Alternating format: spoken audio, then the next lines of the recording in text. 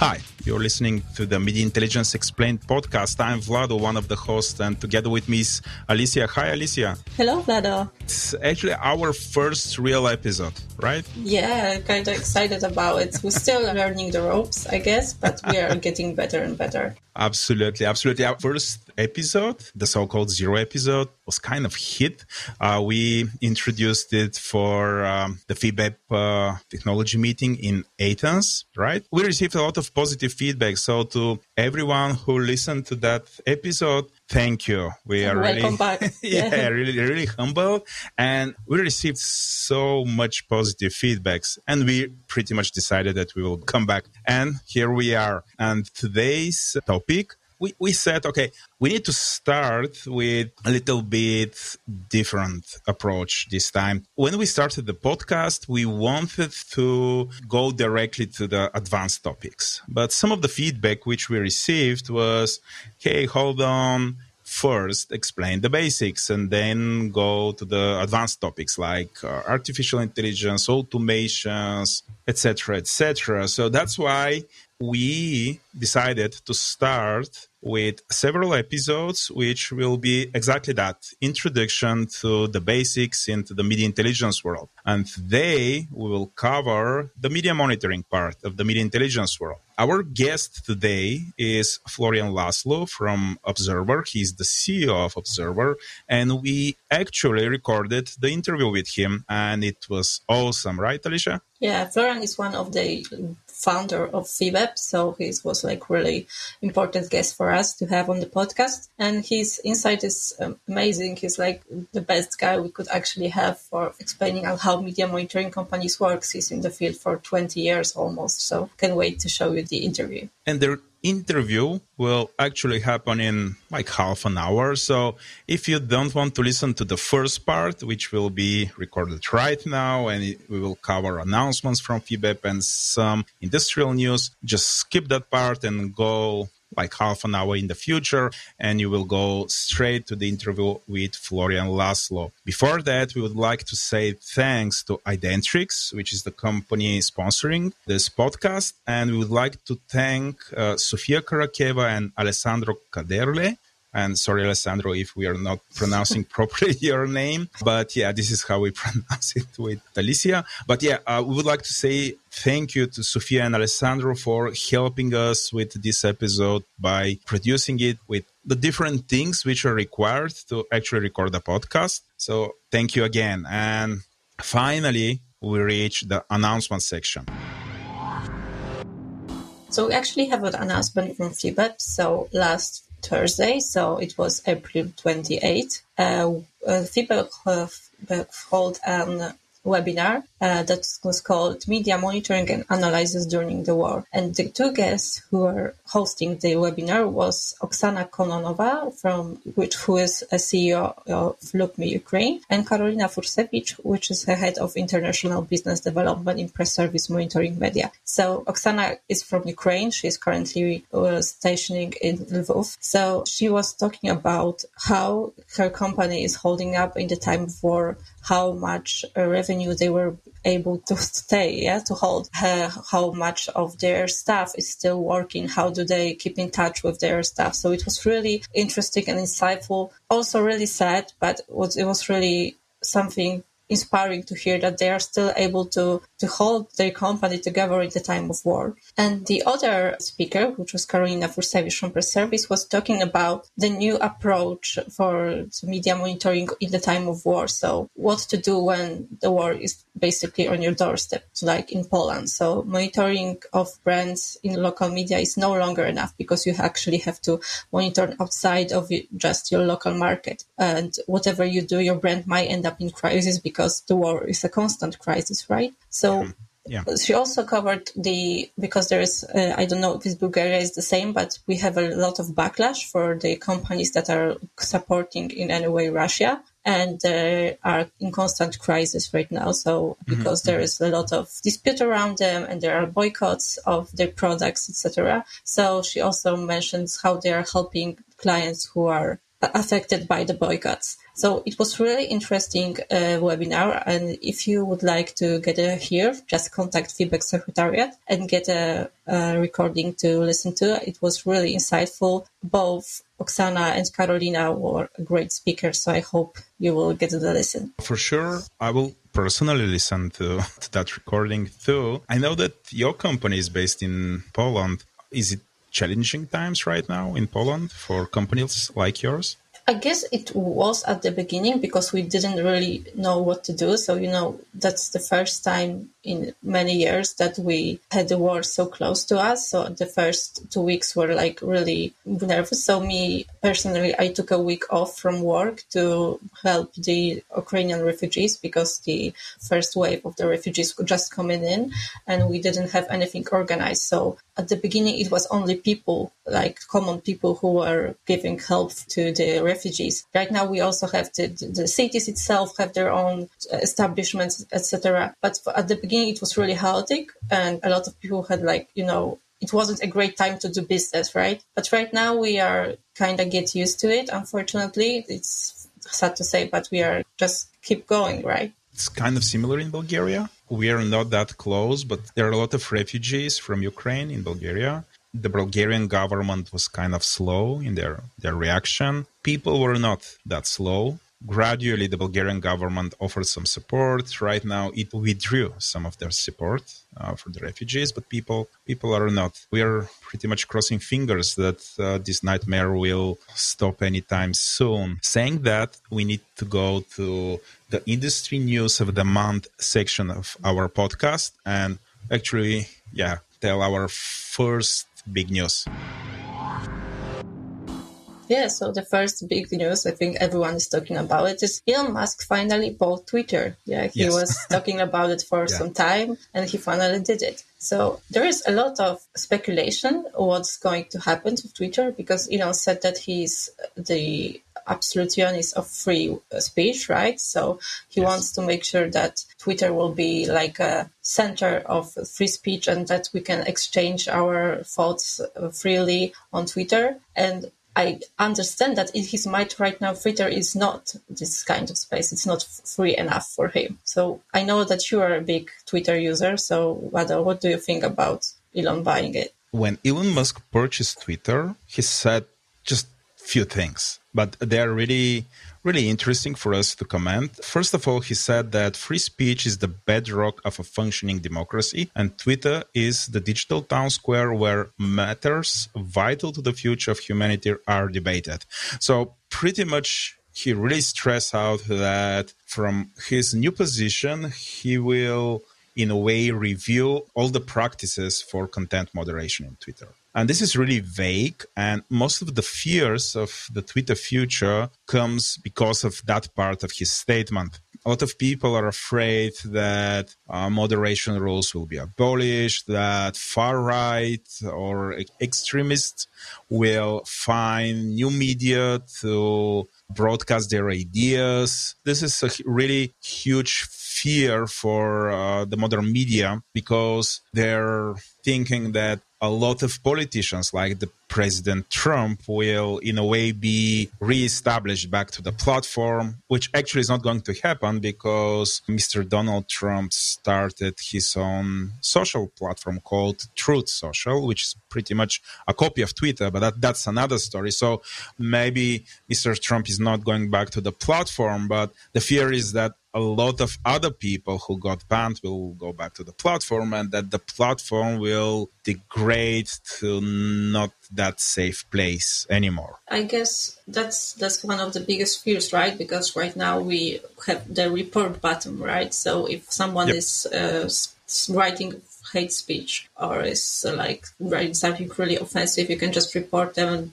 You can also block them, but also report them to the Twitter so they can ban them from the platform, for example. But I don't know. Twitter is a place which really hot, where a lot of people will have really hot takes then, and a lot of political discussion is happening on Twitter. And sometimes it gets out of hand, and I think it was useful to have this restriction that we have, right? So you cannot write certain things. And it's also, I'm still hoping that people will still can feel safe on the platform. I think that was the biggest fear, that you will not longer be safe using this platform, right? Because someone might come to your profile and start writing things about you or something like that, and call it is free speech, right? So I think that's one of the biggest fears. Yep. Another thing which Mr. Musk said is that I also want to make Twitter better than ever by enhancing the product with new features.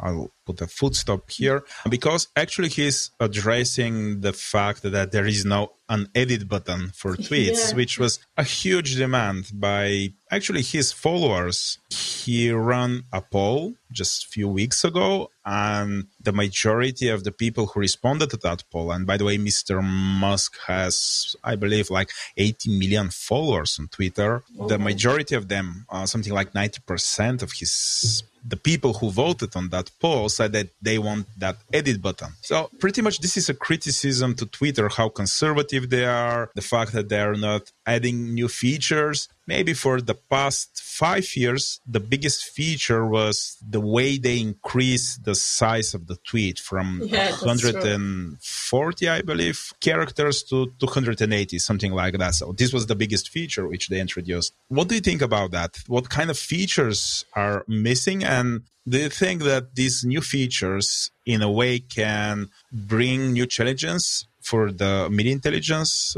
business? Yeah, so I was wondering about them. I have an account of every social media platform, and I try to stay on top of my game and make sure that I know what's going on, how the platform is doing. But Twitter is a mystery for me. So it's an account that I don't really understand. I don't really understand how the algorithm is working. So why I see certain things and why things that I tweet with all these hashtags, they have, for example, like 10 viewers, right?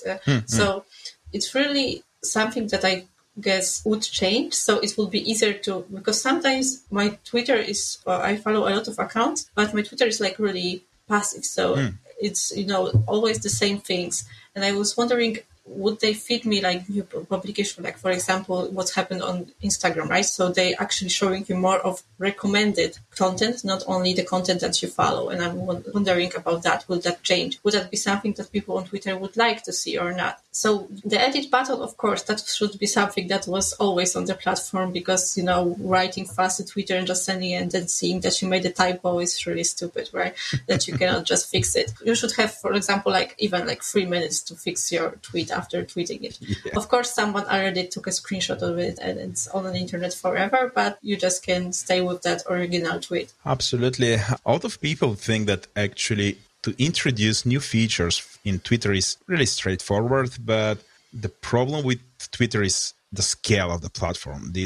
We're talking about millions and billions of tweets published on a daily basis. So I assume that each new feature which should be introduced to a platform like that, and we want all of this to work simultaneously between different platforms. There is a website platform. It's extremely challenging. So let's hope that if they, in a way, improve their pipeline and the speed with which they introduce new features, that they're not going to introduce a lot of bugs and downtimes, etc. You mentioned algorithms, that you don't know how the algorithms work. And actually, this was addressed by Mr. Musk in his statement. He said that one of his goals will be making the algorithms open source in order to increase trust. Clearly here, he addresses the criticism towards the platforms that the algorithms of the social media platforms destroy the fabric of society. This is one of my favorite statements, the opposite way, of course, but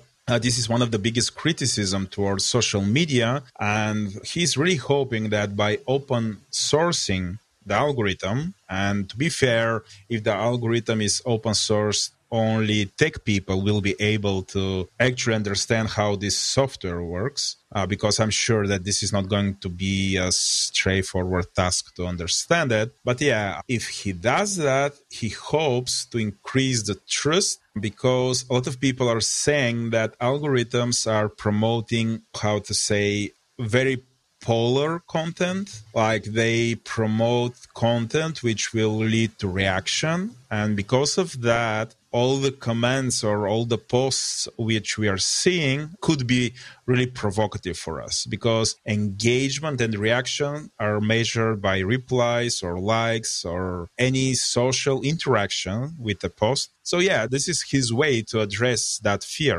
What do you think about this? So, yeah, it's that's the kind of thing that when you stay on one social platform, you kind of stay in a bubble, right? So Yeah.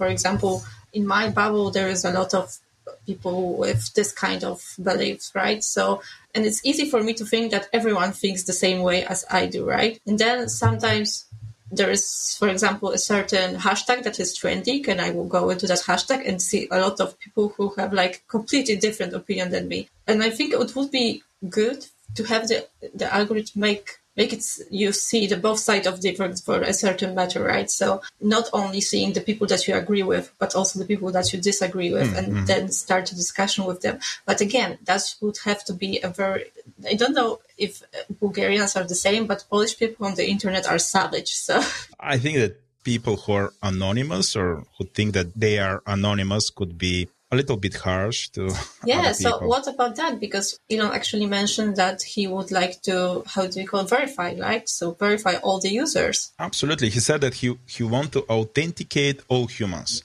because he wants to fight spam bots. This is very interesting part, because he's really pro free speech, and at the same time he wants all the people verified, which is really, actually it's very hard to do, but at the same time it's really frightening, because how are you going to authenticate that many people?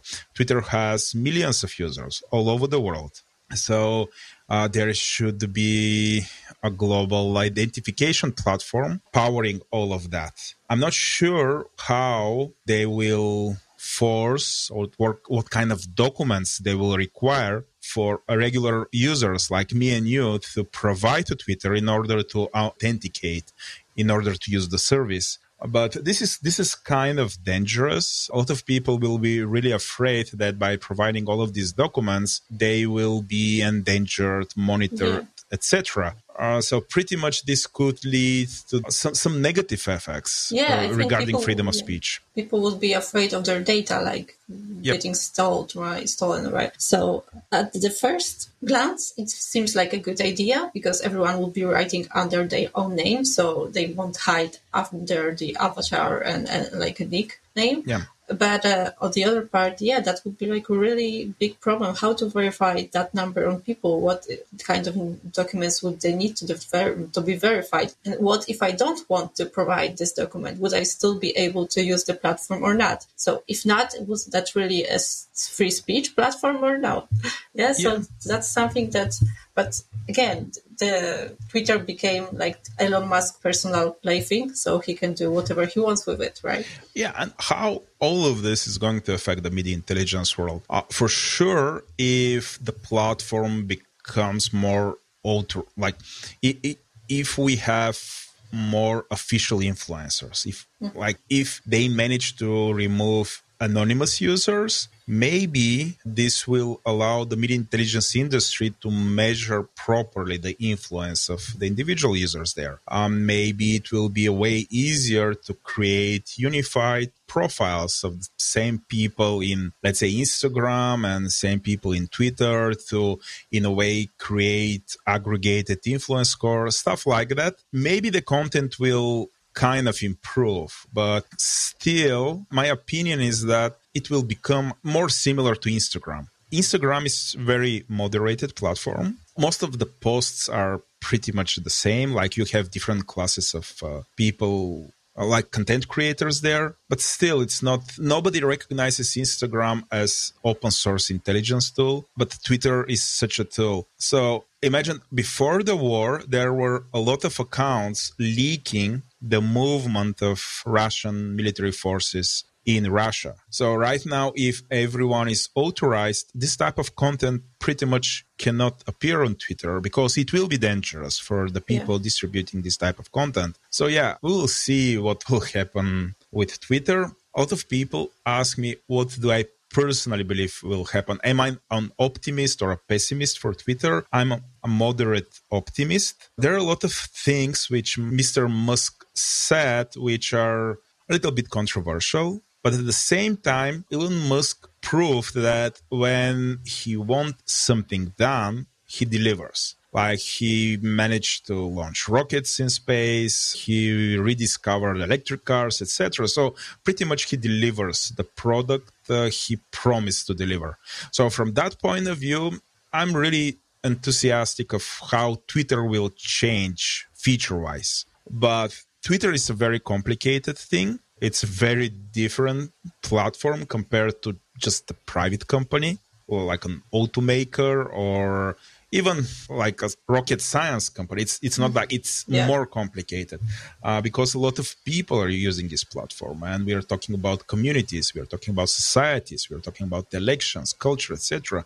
And we'll see. So are you an optimist or pessimist about Twitter? I'm actually more pessimistic because I don't believe that one person owning this kind of platform that's supposed to be a free speech platform is a good idea, right? So it's still, Elon can use it because Elon is a businessman, right? So he can still use it to tweak the same thing that he used with Bitcoin, right? So he can make, with just one tweet, make Bitcoin rise or go down. And I think that's a lot of power in one hand. It's make me kind of, we all gonna be on his mercy with this platform. Okay, let's move on. Enough about Twitter.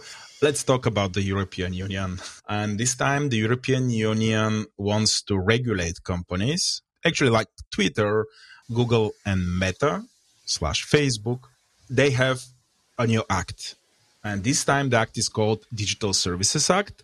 It's still under development. It's not ready, but I pretty much try to put a label to that act. What is it going to be about? And a lot of media try to do the same. And they really focused on one of the aspects of that act, that when this new legislation becomes reality, big platforms, and finally EU define what a big platform is. These are platforms with more than 45 million European users. So it's very safe to say that this act is designed to regulate Google, Facebook, and maybe Twitter. I'm not sure how many Europeans are using Twitter, but let's put Twitter in that bucket. But yeah, they want these platforms to disclose how their algorithms work. So maybe that's why Elon Musk wants to open source the Twitter algorithm in order to do this before that regulation. But yeah, this regulation will pretty much force Google and Facebook to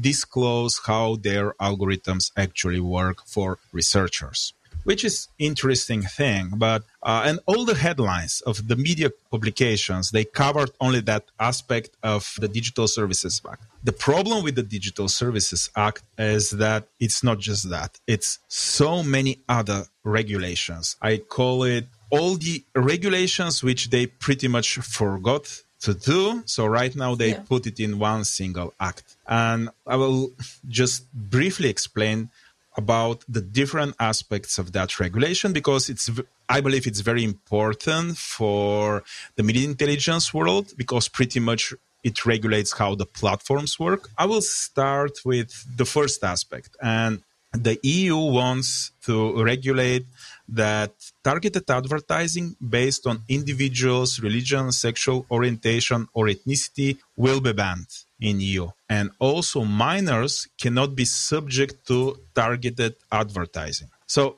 yeah, this is the first aspect. They will regulate advertisement. Do you agree with this? Do you have comments? Of course.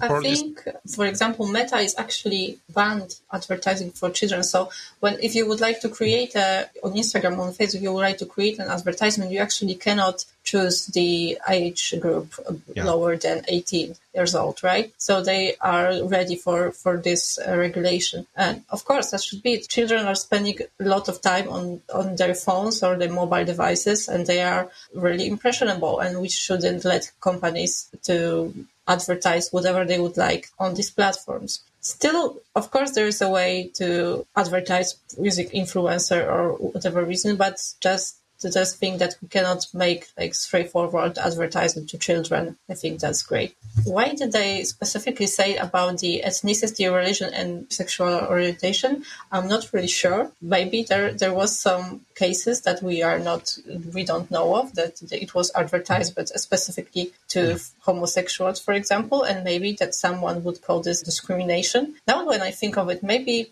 it was made that way that, for example, you are a person who is a Catholic and would like to make a commercial for homosexual that actually would make them feel bad about themselves or something like that. So maybe that's why you cannot use that anymore. This is the first thing they want to regulate. The next one is completely different. They want to regulate the so-called dark patterns. And by the way, this was something new, even for me. I'm 42 years old and I have more than 20 years experience with new media. And this was the first time I met that term. But actually, dark patterns are these confusing or deceptive user interfaces, which like stop users to unsubscribe from something, or maybe all these GDPR pop-ups which media websites developed. My personal opinion is that very often they fall in that category too, because it's very easy to agree on something, but you do not actually understand. So but dark patterns will be regulated, and the European Union says that actually canceling subscription from a platform should be really easy. And I totally agree with that. So dark patterns will be over very soon. I'm sure that you agree with this. You support this type of regulation. The next one we actually already covered. These are, in a way, helping researchers to understand how these platforms work. I understand why they want to do this, because as we said previously, there is a lot of fear that social media is changing the fabric of society for commercial gains. They promote certain type of content which leads to conflicts online, and after that these conflicts in a way transfer to real life. By open sourcing, or in a way making the algorithms transparent to researchers, EU wants to work on this problem. Yeah, but it won't be only transparent for researchers, but also transparent for users, right? So whenever I log into, for example, Facebook, I should be able to see why am I seeing this post and not the other post, right? Maybe, as you say, it won't be as easy to understand for basic user, but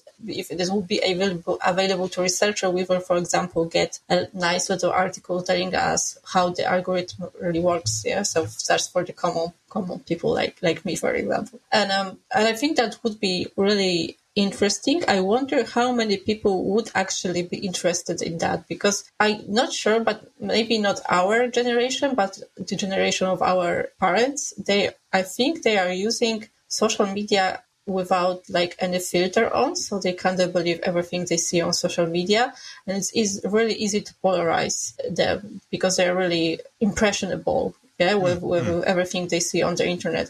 So if we would be able to show them, you are seeing this kind of content not because it's true, that you're seeing this kind of content because the platform wants to stay on the platform longer, wants you to write comments and wants you to be angry, basically, because when you're angry, you are more likely to write that comment.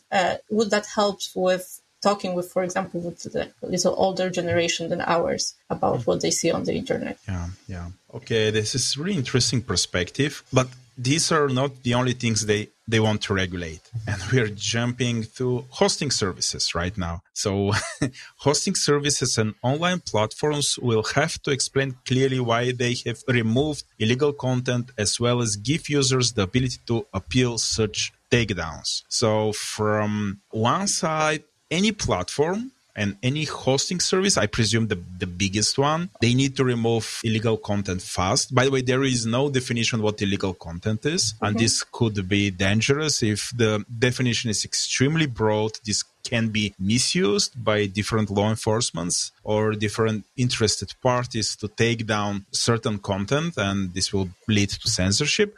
But that's the fear because of this. But the good thing here is that they will give users the ability to appeal such takedowns. So they do not accept that by default the user is guilty. So the users will be able to discuss this. Yes, so I think that would be big actually with copyright law. So there's a big, especially on YouTube, there's a big thing with copyrights and people claiming for example, the part of someone else's video because there is a part of the song used there and they are taking the whole video down, right? Actually you can say, okay, this is fair use because I only use this small amount of this sound and I'm talking over it, so it's not really clear to hear. And why is my video taken? So I think that would be really good for creators, actually, not for the big companies who are making a lot of money by taking down these videos, but it will be great for the creators. Absolutely. One final note about this regulation. Because they do not define what illegal is, they say that they will leave this to all the individual European countries to define. This is really, again, very frightening part because different European countries can interpret illegal different, of course, which if we take a look from a media perspective, leads to another attempt to, in a way, partition the internet. When we say internet, we think about this global common resource of knowledge and interaction. But slowly, different governments and different organizations, they started to introduce different legislation, which in a way, not privatize, but in a way partitions the internet. So we have a Chinese internet, we will have European, and we're not going to have only European Union internet. We will have different rules depending of the different countries, and there are 27 finally, right? Yeah. Are they 27? Not 20? Yeah, there are 27 European members right now. So all of this, which for us, internet was really simple thing, but we're turning it into not that simple thing. And this will result to, I believe, higher costs for data collection, higher costs for data moderation. The prices will go up. Yeah, especially for media monitoring companies, that would be an issue, right? So if you're monitoring something in one country and part of it is illegal in your country, what do you do with that content? Can you still show it to your client, right? So I think that would be something to really look out for. Absolutely. There is one thing which will be good for media intelligence companies, and this is the idea that the largest online platforms will have to provide key data to researchers, which pretty much means that the way I understand it, that any organization which does research, and media intelligence organizations, they do research, will be able to get key data from these platforms. So maybe it will be easier not only for governments or users, but for companies like ours to understand how all of this works, and we will be supplied with the data to do that. Yeah, that's actually a great news. Yeah, this is interesting for us, so we need to take a look at that.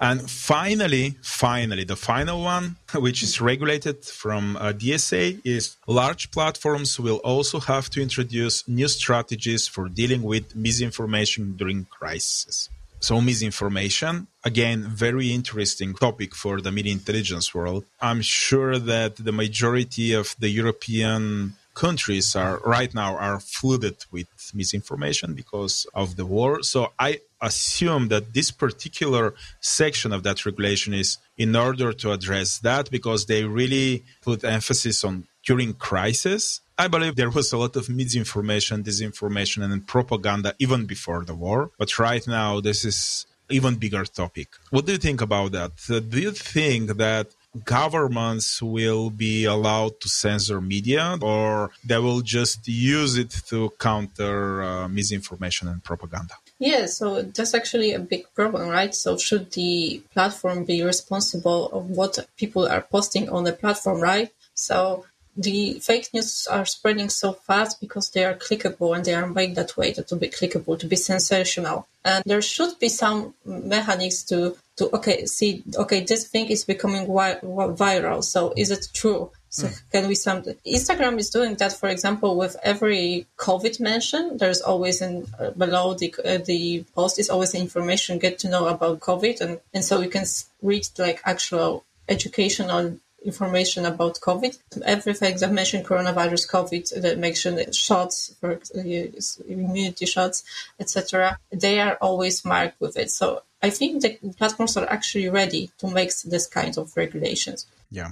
Okay, and the final news for today is, of course, from the AI world, because, we are really interested in all the new technologies. And after all, this podcast was, in a way, inspired by the Tech Commission in FIBE. We think, me and Alicia, that the most important tech event which happened in the AI world was the introduction of DALL-E 2 or DALL-E 2. How do you pronounce this? I think DALL-E 2. DALL-E 2. Yeah, this is a new technology from OpenAI which allows educated machines to draw very interesting images just by telling them what to draw. And I was really impressed. Not only me, but this really blew my mind. So just by giving it a text description of art, it can combine concept and different styles of art and get you a ready image that's so high quality you wouldn't say it was made by AI, right? And it's also really good with making it look realistic. So there's shadows and reflections and textures, so it can look almost like a real photo. Again, that might be really worrying in a perspective of fake news and producing fake photographies. Absolutely. Something that didn't happen. But on the other hand, it's really impressive. That's why we should be really careful who has access to this type of technologies. But my personal opinion here is that if OpenAI can do it, in few years, because of AI democratization, everybody will have access to this type of technologies. So any technology which allows the machines to draw or to write, it's dangerous because it can be used for good, but at the same time can be used for deep fakes or, again, spreading misinformation. If this is integrated into spam bot or any technology which goes to different websites and write comments, this could be very dangerous because it can generate false messages very fast compared to people. But still, I believe that these technologies will be available to everyone in few years. And we should be ready to, as an industry, to, in a way, detect all of this, to distinguish computer-generated images and computer-generated text and verify it. Is that true or not? Otherwise, the internet, the social media, and all these platforms will be flooded by computer-generated content, which we cannot verify. And we know how important all of this is for the media intelligence industry. Yeah, so do you think there is a way to distinguish this kind of publications, so written or this drawn publication from the one that are handmade by humans? It's very hard. Right now, EU and several other research centers are heavily investing into technologies which will hopefully detect this. But it is hard. So right now, language generation technologies and technologies which allow the machines to draw are way ahead compared to technologies which allows us to catch all of this. Because the focus was not there. Everyone was really excited about, okay, let's train the machine to draw. And this is really exciting, but it could be dangerous. Yeah, I think artists are sweating right now, right? So they're gonna be out of their jobs if that's, you can just have an AI to do whatever you would like. Absolutely. That's another aspect which we didn't even touch, because I'm really stressing of how dangerous this could be in an environment where we don't have physical restrictions of information distribution, like the digital environment. But yeah, we will see. I personally support this type of technologies, but we should be very careful how we use them and how do we distribute them, because if they fail, and my opinion is that inevitably they will reach dangerous hands, we should be ready to counter the output of technologies like this. And saying all of that, I think that this will be the end of our news section. And stay with us for the interview with Florian Laszlo. It was an awesome interview, and stay with us. Hello, So today we have with us Florian Laszlo from Observer. I hope I'm pronouncing that right. If not, please correct me. Hello, Florian. Almost. Could you please... It's Laszlo. Laszlo. Okay, great. So could you please tell a little about yourself and about Observer? Yes, thank you for the invitation. My name is Florian Laszlo. I'm the CEO of Observer here in Vienna, and I'm a second-generation media monitor, as my father bought this company, which is by now 125 years old already. Wow. And is one of the founding members of our wonderful association, FIBE. Wow, absolutely wow. I was not really intended to go into the business. I studied law. I was at the French Lycée here in Vienna, and then at the business school, and then studied law. And I eventually even finished my law studies, which was rather a hard feat because I already started working in the company. And things kind of went the way they went, and I went with the flow and had a few turns in life where I decided for the direction that brought me here to this company. And by now I'm more than 20 years CEO of the company, and by now the sole CEO of the company, and had the pleasure of being for 5 years Secretary General of FIBE. And FIBE is very dear to me, an important organization that I always try to support. And privately, I have the big luck of having a wife and 4 daughters, Wow. and between 8 and 16 years old. And therefore, my life is quite busy, and there is nothing that anyone would call free time or leisure time. So there's always something to do. Oh my God. So thank you so much for finding time for us. Yeah, between running the company and having time with your daughters and wife. Okay. I would like to talk about media monitoring. So what's media monitoring, how to do it, and again. So could you please tell us a little bit like when media monitoring started and how was it done and how is it different from press clipping? With words, it's always very complicated because the same words mean different things to different people and in different regions. So I would say that the press clipping, the media monitoring, this is always talking about the same thing. It is the same service that we provide. It only started 125 or 150 years ago in Paris with press clippings because there was only press. So naturally was called after what it usually was. And so the media monitoring is the same thing, but not only for printed media, but also for all other kinds of media. And therefore it is synonymous in a way. And the press clipping might be a little bit reduced to the printed media.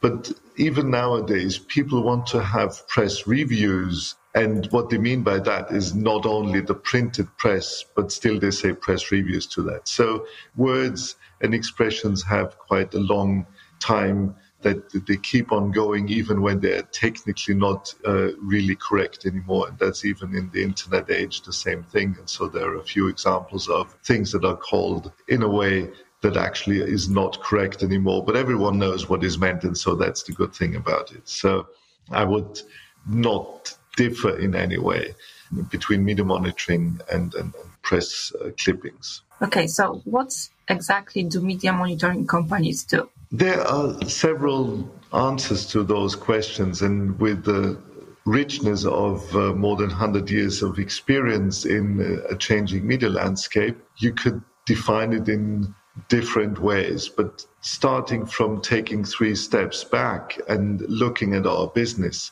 it is the business of telling our clients what is happening in the media about them and about their main interests. So we are providing an information service, and we're telling them what is being written and said about them.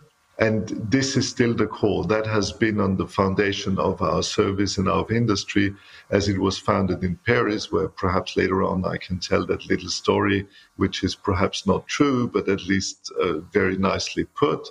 And that keeps on going. And with every new media type and with every new media outlet, it is not changing. So in a way, at presentations, I sometimes say we're doing the same thing for now than more than 100 years, because it's a human thing. Humans want to know what is interesting to them.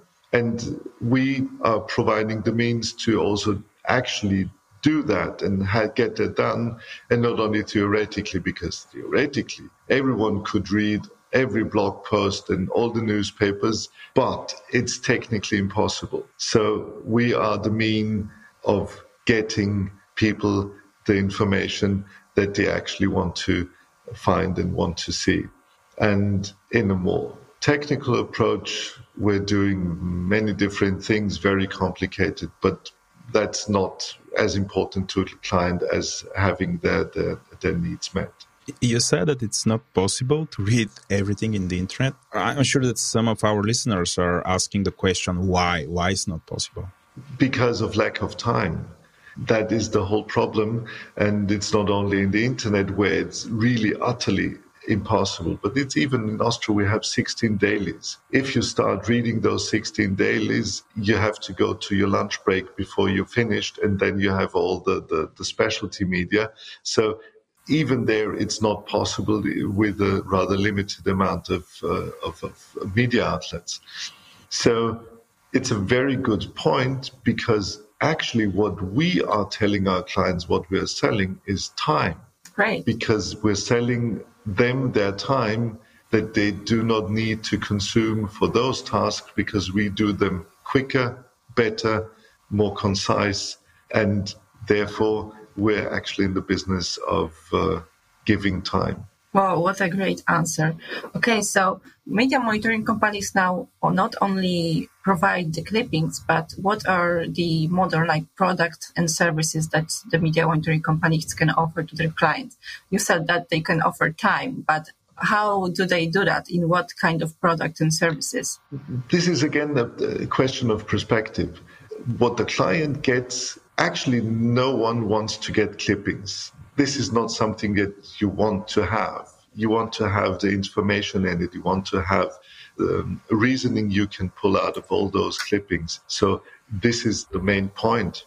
So what we are doing is that in a way we're providing something which is in the end a clipping. And the clipping might be an extract from a print newspaper. It could be a cutout. It can be a link. It can be a link to a video. It can be just a full text. So a clipping has many variations and forms, but you can sum it up as clippings, as parts of media. And so this is what we're doing in all aspects of media types until Twitter and Facebook as well. They are all reduced to clippings, because what the client wants to have is uniformity. He doesn't want to go to 3 different types of access points and then in different ways and treat them in different ways. So the clipping is kind of the unifier, so that you get wherever, whatever is mentioned about you, you get it in the same way, in the same outlet, at the same point of sale. You mentioned Facebook and Twitter. These are social media. Is it safe to say that right now social media, it should be a standard offering for each media monitoring organization? And I say standard offering, standard, it should be including in the standard offering for media monitoring services. Is this still something exotic for your clients? So from the perspective of a media monitor, it is a standard offering.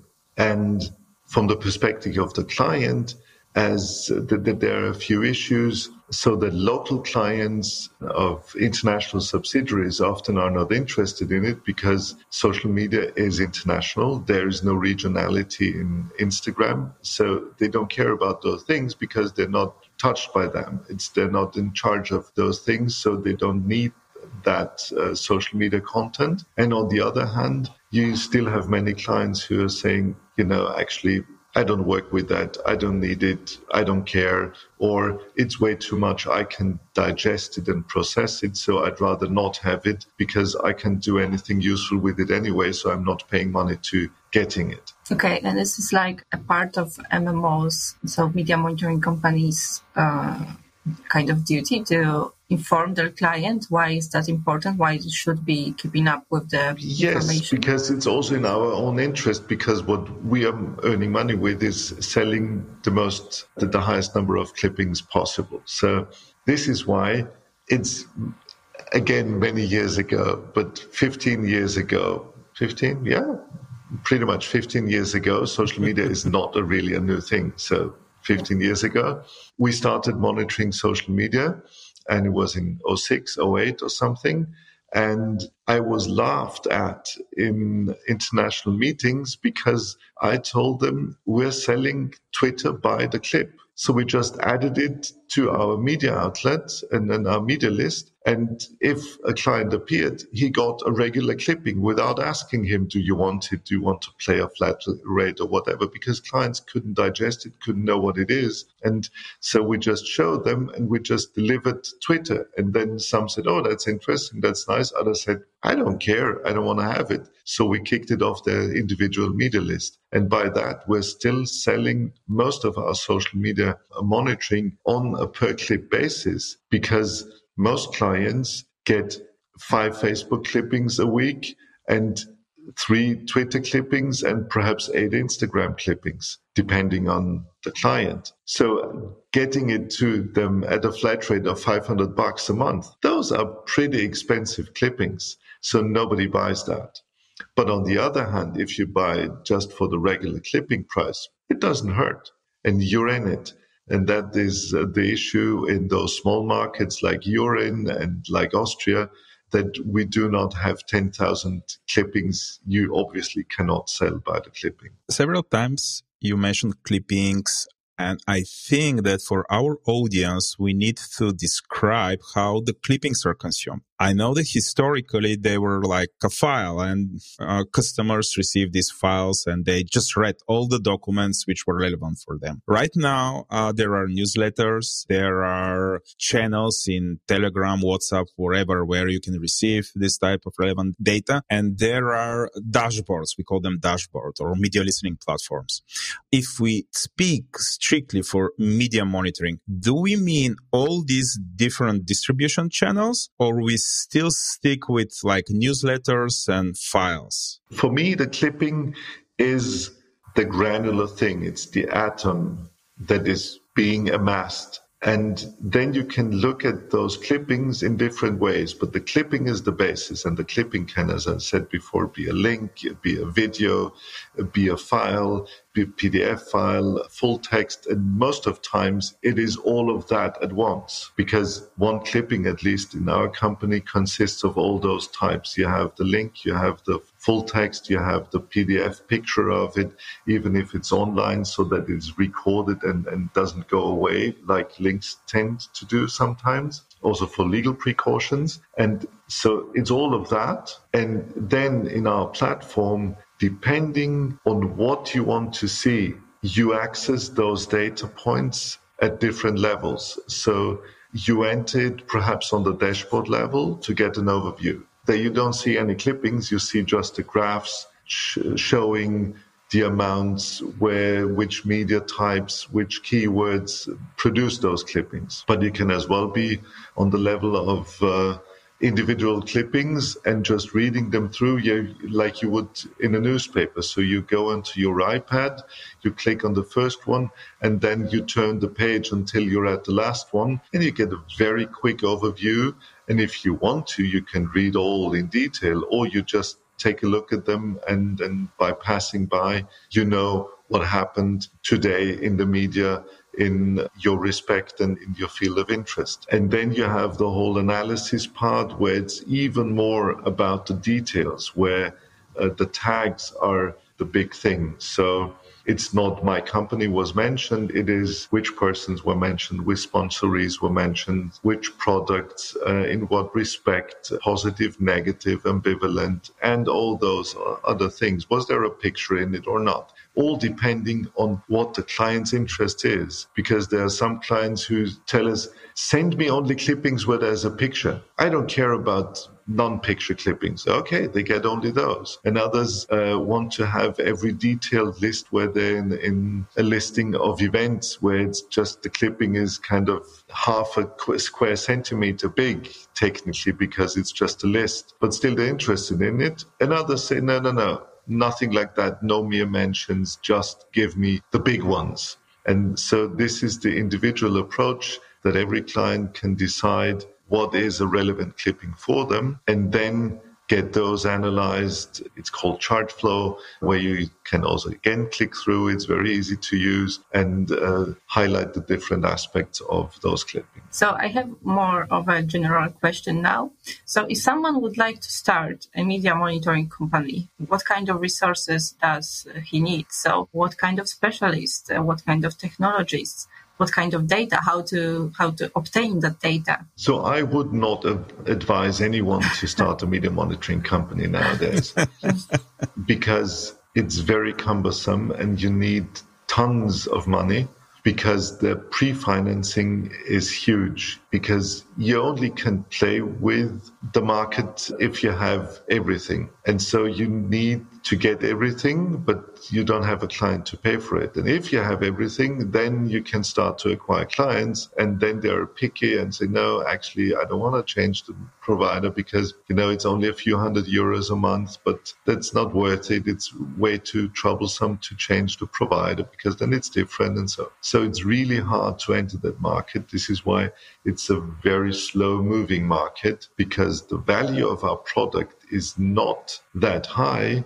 price-wise, but it is very integrated into the processes at the client. So there's a very intensive client media monitor relationship. And this is what keeps us afloat because if Meltwater comes and Cision comes and say, everything new, everything cool, everything standardized, they don't stand a chance because the clients want to have it their way. So you need to be flexible. You need to be very close with the client. And this is what keeps us insulated from quick competition. Rather in Europe than in the US. The US, they're more flip-floppy. They try everything new and then they try another thing. And so this is why the startups have caused the friends at Burrell's way more headache than here in Austria or in Europe because people tend not to go for the next shiny thing that quickly and rather say, let's take a look at it. And so this is an advantage for the old companies. So in short, you need tons of money, knowledge about the media industry, good access and communication skills to get to all those data points that you would like to get to because media are not very keen to share those data. So you need to be respected as a reliable partner. And then you need good people getting the clients and then keeping the clients happy. And most importantly, and still, you need human readers. You need people who understand really what the client wants because the algorithms are nice, but they're not getting there because they do not think in the same way as the clients do. And so you need the reader who is still really providing the data points and the clippings in the way that the clients wants to have them. And this is kind of the service because the standard automated service, the price point went down so dramatically that you can't pay the IT guys in the back. Okay, you said that media monitoring organizations are extremely challenging, but with this podcast, we are trying in a way to explain to people and to a little bit show how complex these organizations are. And we would like to tell them how many different roles and how many different specialists actually work in order to produce a product. So could you please tell us the major roles in this type of organization? Like for sure you have IT people, but what do you do with them? You have people who understand media. How do we call them? Some organizations call them researchers, other editors. But just let's describe the roles and just show how complex all of this is. Absolutely. Yeah, sure. Thank you. Perhaps to your prior question, moving into this field, I think the field is very wide and there are useful jobs for new companies within the field. But it's not starting with, I read my newspapers for my clients, because this is kind of the old school thing, which can be for on-top service providers, be a commodity that they buy in and then add value to it so that the client has an added value, and they could do it in a different way and in a more client-oriented way than even the media monitors can do it. So I think there is room in our field and in our industry for new, not competitors, but new providers, like the whole AMEC field, where it's not about the basis like in FIBEP, and every MMO can do the whole thing that also AMEC members can provide, if they want to do it. So in a cooperative world, it might make sense not to fully integrate horizontally, but to have partners doing it, have analysts whom you provide the data to, and those analysts then go deeper into the detail and provide further services to the client. That can make sense, and I think there's the potential for new companies and also new FIBEP members, because this is an expanding field. Like you have 3 MMOs in a country, but probably, as in Austria, 8,000 PR agencies. That's the same approach. You don't need 8,000 media monitors, but 8,000 PR agencies. And so that's the same approach here with those media intelligence specialists. But to your other question, Vlad, so I can only describe our company, but I think it's kind of the standard process in that our will be industry. great. So on the one hand, we have media acquisition. So the media acquisition is kind of the subscription department, as it was only print media. But still, you need to get more from the media than just a subscription, and you get it delivered by postal mail. That was then. By now, you have contracts with the media. They provide you with the digital data in an integrated way, so you don't need to go in there and scan all those papers. This is something we never did in Austria because we established those contracts quite early. We monitor close to 4,000 print titles in Austria. So let alone getting those in time on the server is a work of 2 people full time, because nothing ever works really properly, even with a postal mail or email or technical solutions and APIs. There's always something that doesn't work, so you need to troubleshoot. So this is a very important part of the media acquisition, and also the basic data of the media, like the print runs, like the users, the unique users, and so on. The same thing is in the field of online, where you need to manage the media list, so you cover everything extensively. Then you have radio and TV. Same thing, very tech intensive and very expensive. And then you have the social media platforms, where you need to have contracts with those directly or with providers, having contracts and providing the data. And there we work with a set of 5 different providers, sometimes even providing the same media platforms, social media platforms, because we experienced that 2 providers provide not exactly the same content from those social media platforms, because the social media platforms are a little bit flimsy and they don't want to really share all their content. So it's a mess there as well, and even more unstructured than with the good old printed media that you received by postal mail into your mailbox. And that is something. And then you've got those blogs and news groups which you need to access manually, because they have the robust TXT, so you can't get into it without being a human in the first place. So that's another field where you need specialists who can do that. And that was only the data intake. The other data intake is the client department. So client comes in and says, I want to know everything about traffic. And you tell them, okay, traffic. What kind of traffic do you need actually? And then you develop with the client what he actually needs. And then the client in the discussion realizes that he actually only wants to know about, trams. And the rest of the traffic definitely doesn't interest the client. So it's only about trams. And so you reduce the information need to what the client really wants. And that is usually not what the client says he wants, but it's what you need to find out what he really wants. And that again shows you that an automated do-it-yourself service doesn't work, because the client is not capable of really understanding the breadth of the media and what he then really gets. So this is a service and a consulting work that we need to do. And that is then translated into the systems so that it can be matched with the media data that we took in on the other side.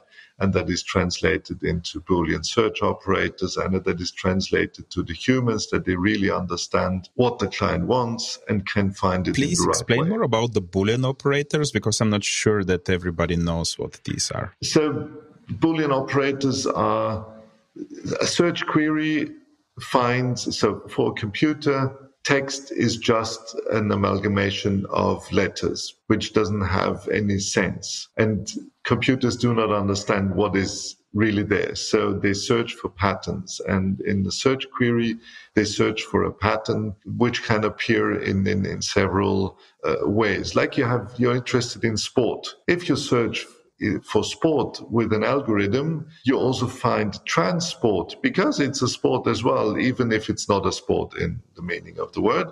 And therefore, you need Boolean operators to produce more complex search queries, because you then say sport, but not transport, but only sport in connection to winter and to skiing, or biathlon, ski jumping, but not if it's the Russian team, only if it's the Austrian team. So you get the point.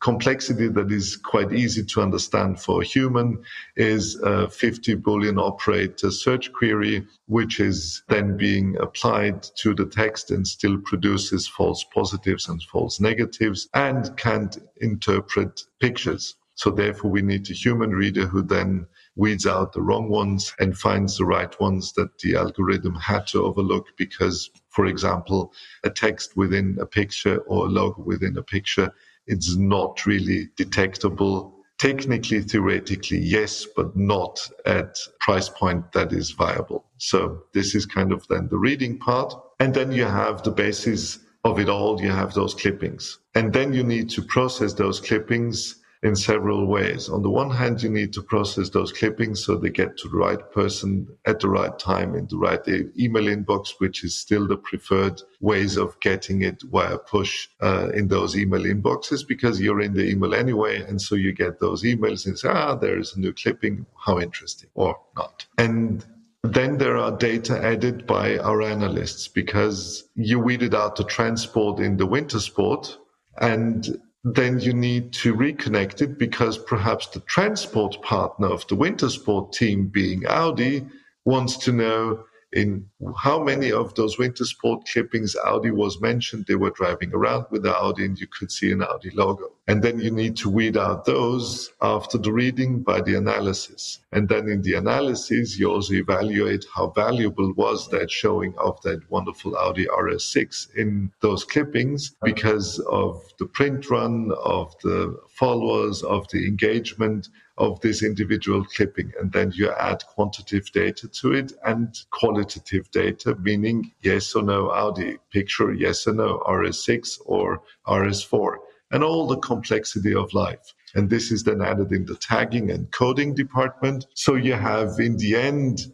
in those wonderful charts that you want to show to your client, something to show to him, which is more relevant and more interesting than just the media type spread between online social platforms and print and radio and TV. So you can detail that on the level of how is the top media list for those Audi clippings compared to the top media list to the Porsche clippings in connection to ski teams and so on and so on. And this is then the relevant data that we provide to our clients, and where, again, a whole other set of analysts are attached to, because the data alone doesn't say anything to the client. He wants to have a presentation where the data is put in a way that he can meaningfully understand what that could mean for him. And so that's the whole consulting service on top of it, where no one ever sees a clipping, but only the metadata that we added with automated and human services. Thank you for this. I think that right now everybody understands how complex this type of organizations are and how many diverse specialists actually are required in order to produce all these different services. Back to you, Alicia. Yeah, so you actually talk a lot about the clients, and I wanted to ask you, who is the media monitoring organization? Who are the clients? So who needs media monitoring and why do they need that? Again, taking 3 steps back, everyone who is in the media voluntarily or involuntarily, or who wants to be in the media, needs it. And therefore, our client base is very diverse and very wide because in a way, there are not many people not needing media monitoring. So the difference between the client and the non-client is if he understands it, that he needs media monitoring, or even if he understands it, if he says it's relevant to me or not. And this is the differentiator. So we have clients from government side, companies, brands, theaters, cultural institutions, museums, NGOs, individuals, VIPs, A, B, C, D, E, VIPs, depending on their stance in the public, and so on and so on. So it's a really wide array of different interests, and they also have different approaches to what they want to get from it. The ones are just loving it, having them printed out in color and just turning the page and saying, look how important I am and where I have been. And others do not care about that at all. They just want to see how many potential contacts did I make? Was it worth it sponsoring this individual? And therefore getting so much airtime. And others, again, are desperate to show their clients that what they had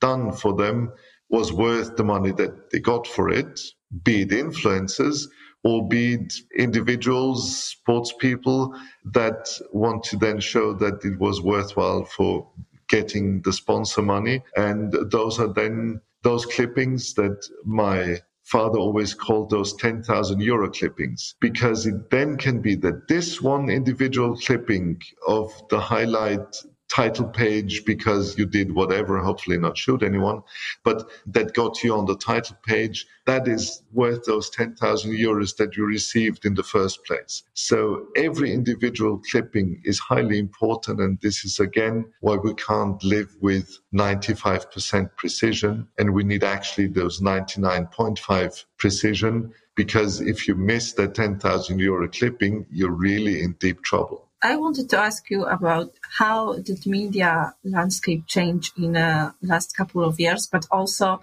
currently with COVID and with the war just like happening just next door, how the services have changed, how the industry was affected by what's going on in the world. So in the past 20 years, media monitors have been affected by the change in the media landscape. They had much more work because it was everything new and complicated, and they had to establish new data streams. The old data streams didn't go away, and there's kind of a rule that so video didn't kill the radio star. It's every new media type is just added on top and the others don't go away. So complexity is rising, which is a good thing and a bad thing. The bad thing is more work. The good thing is more need in the market, because there is no one who can say, no, I got it myself. It's just impossible. The big challenge in the media landscape change is, I think, arriving now. We have Russia's aggression against Ukraine. We have the energy issue. There was climate change issue as well, and it's not going away. So prices are rising heavily for some goods that are relevant to the media industry. And that is personnel, that is paper, and that is energy. So I think the biggest issue that the whole communications industry and also the small media monitoring part of it faces is reduction of volume, because you can't print those many pages of paper anymore. You can't publish that many articles on your online sites. You cannot fill your airwave with relevant content because it's too expensive to produce. So you have reruns and then standard content. And that is an issue when you are based on a volume-oriented pricing. So in the same amount of time, people get less mentions, so their media monitoring price tag is reduced, which is a strategic issue for media monitors like us who are on the per clipping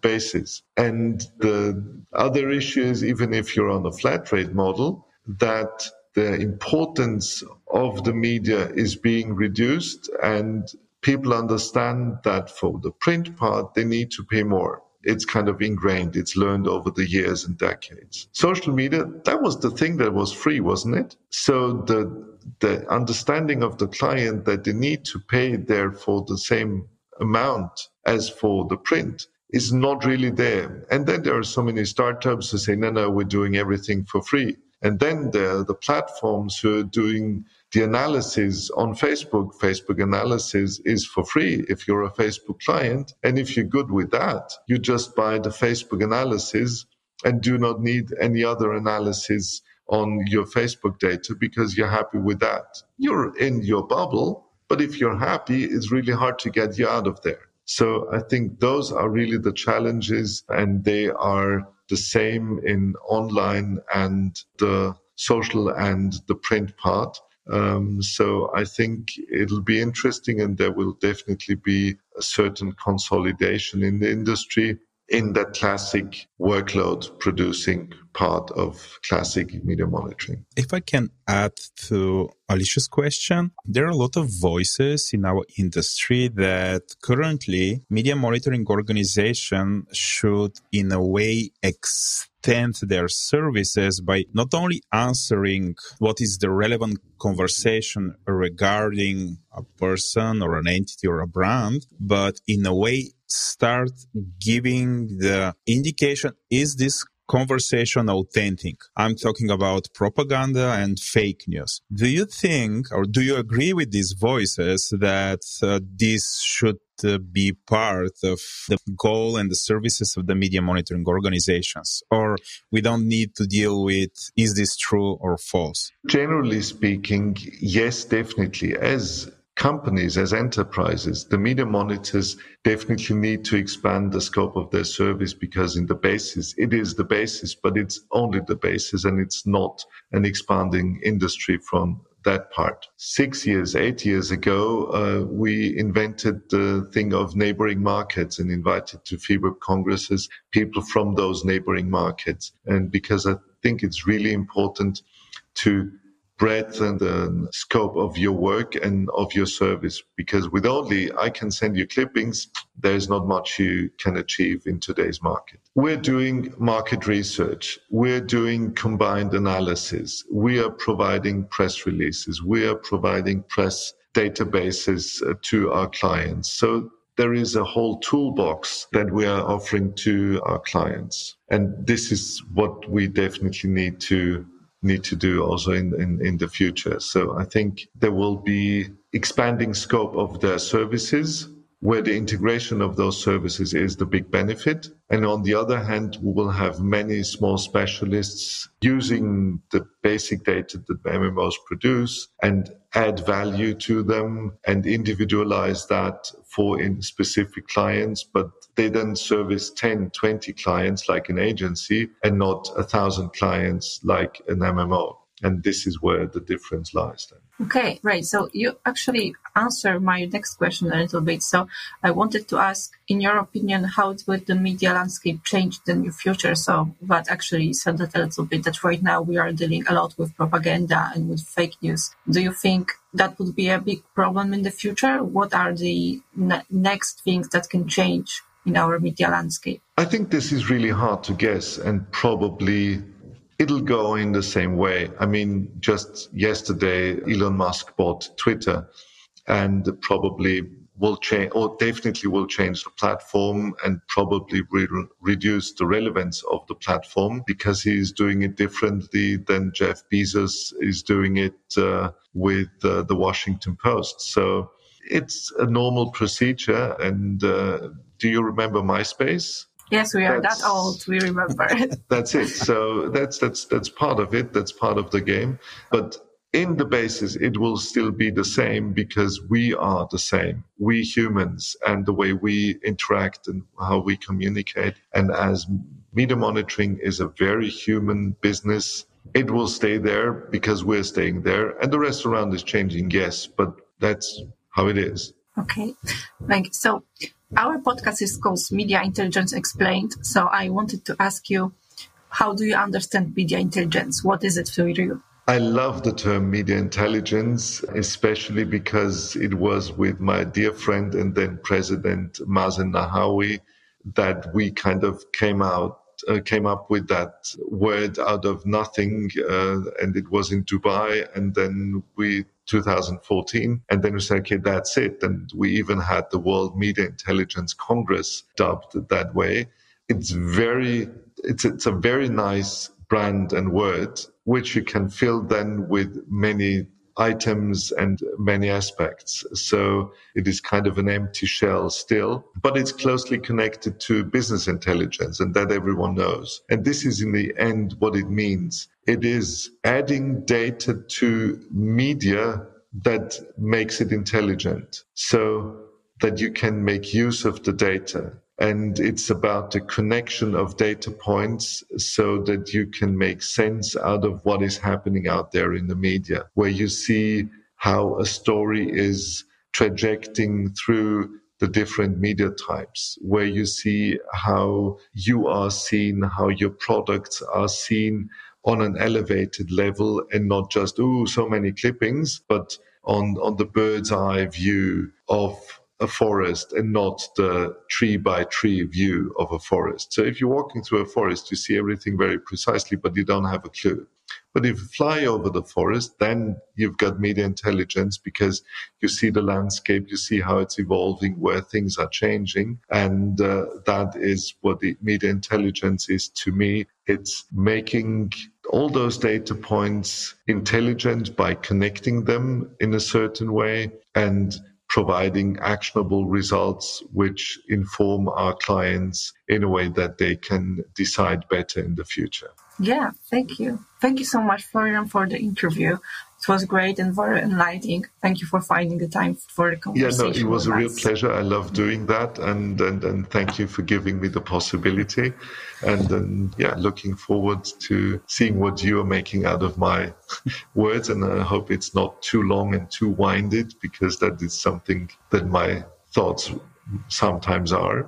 And then I hope it's understandable to everyone. It was extremely interesting, and I'm sure that our listeners share our excitement of everything you said. It was very inspiring, and me and Alicia, we would really like to talk to you in the future for other topics. So feel free to be our guest again. Happy to do so. Just invite me. Sure. Okay. Thank you again, and bye-bye. Thank you. Bye. Thank you for listening to the Media Intelligence Explained podcast. If you like this podcast, please go and subscribe to us in Spotify, Apple Podcasts, or Google Podcasts, or wherever you get your podcasts. We should be in every platform. If you want to send us feedback, please write us an email. Our email is secretariat@fibep.info, or you can just go to Twitter and mention us when you reply to the FIBEP Twitter profile. Your feedback is extremely important for us. If you want to support the podcast, please write a review in Apple Podcast. Hopefully the review will be good, or just rate us on Spotify. This too is extremely helpful for the podcast, especially if we have great ratings on Spotify. Another way to help us is to send us ideas for episodes. Again, write an email to secretariat@fibep.info and we will read them, and if the topic is interesting, we will just plan an episode about that. Few words about who worked on this episode. The hosts were Alicia Bors and me, Vlado Petkov. Our guest was Florian Laszlo. Producers of the episodes was Sofia Karakeva, Alicia Bors, and Emily Jadler. Audio editing and mastering was done by Anton Velev, and we would like to say thanks to our marketing team, Anna Tsanova and Oresti Patricius. Thank you and goodbye.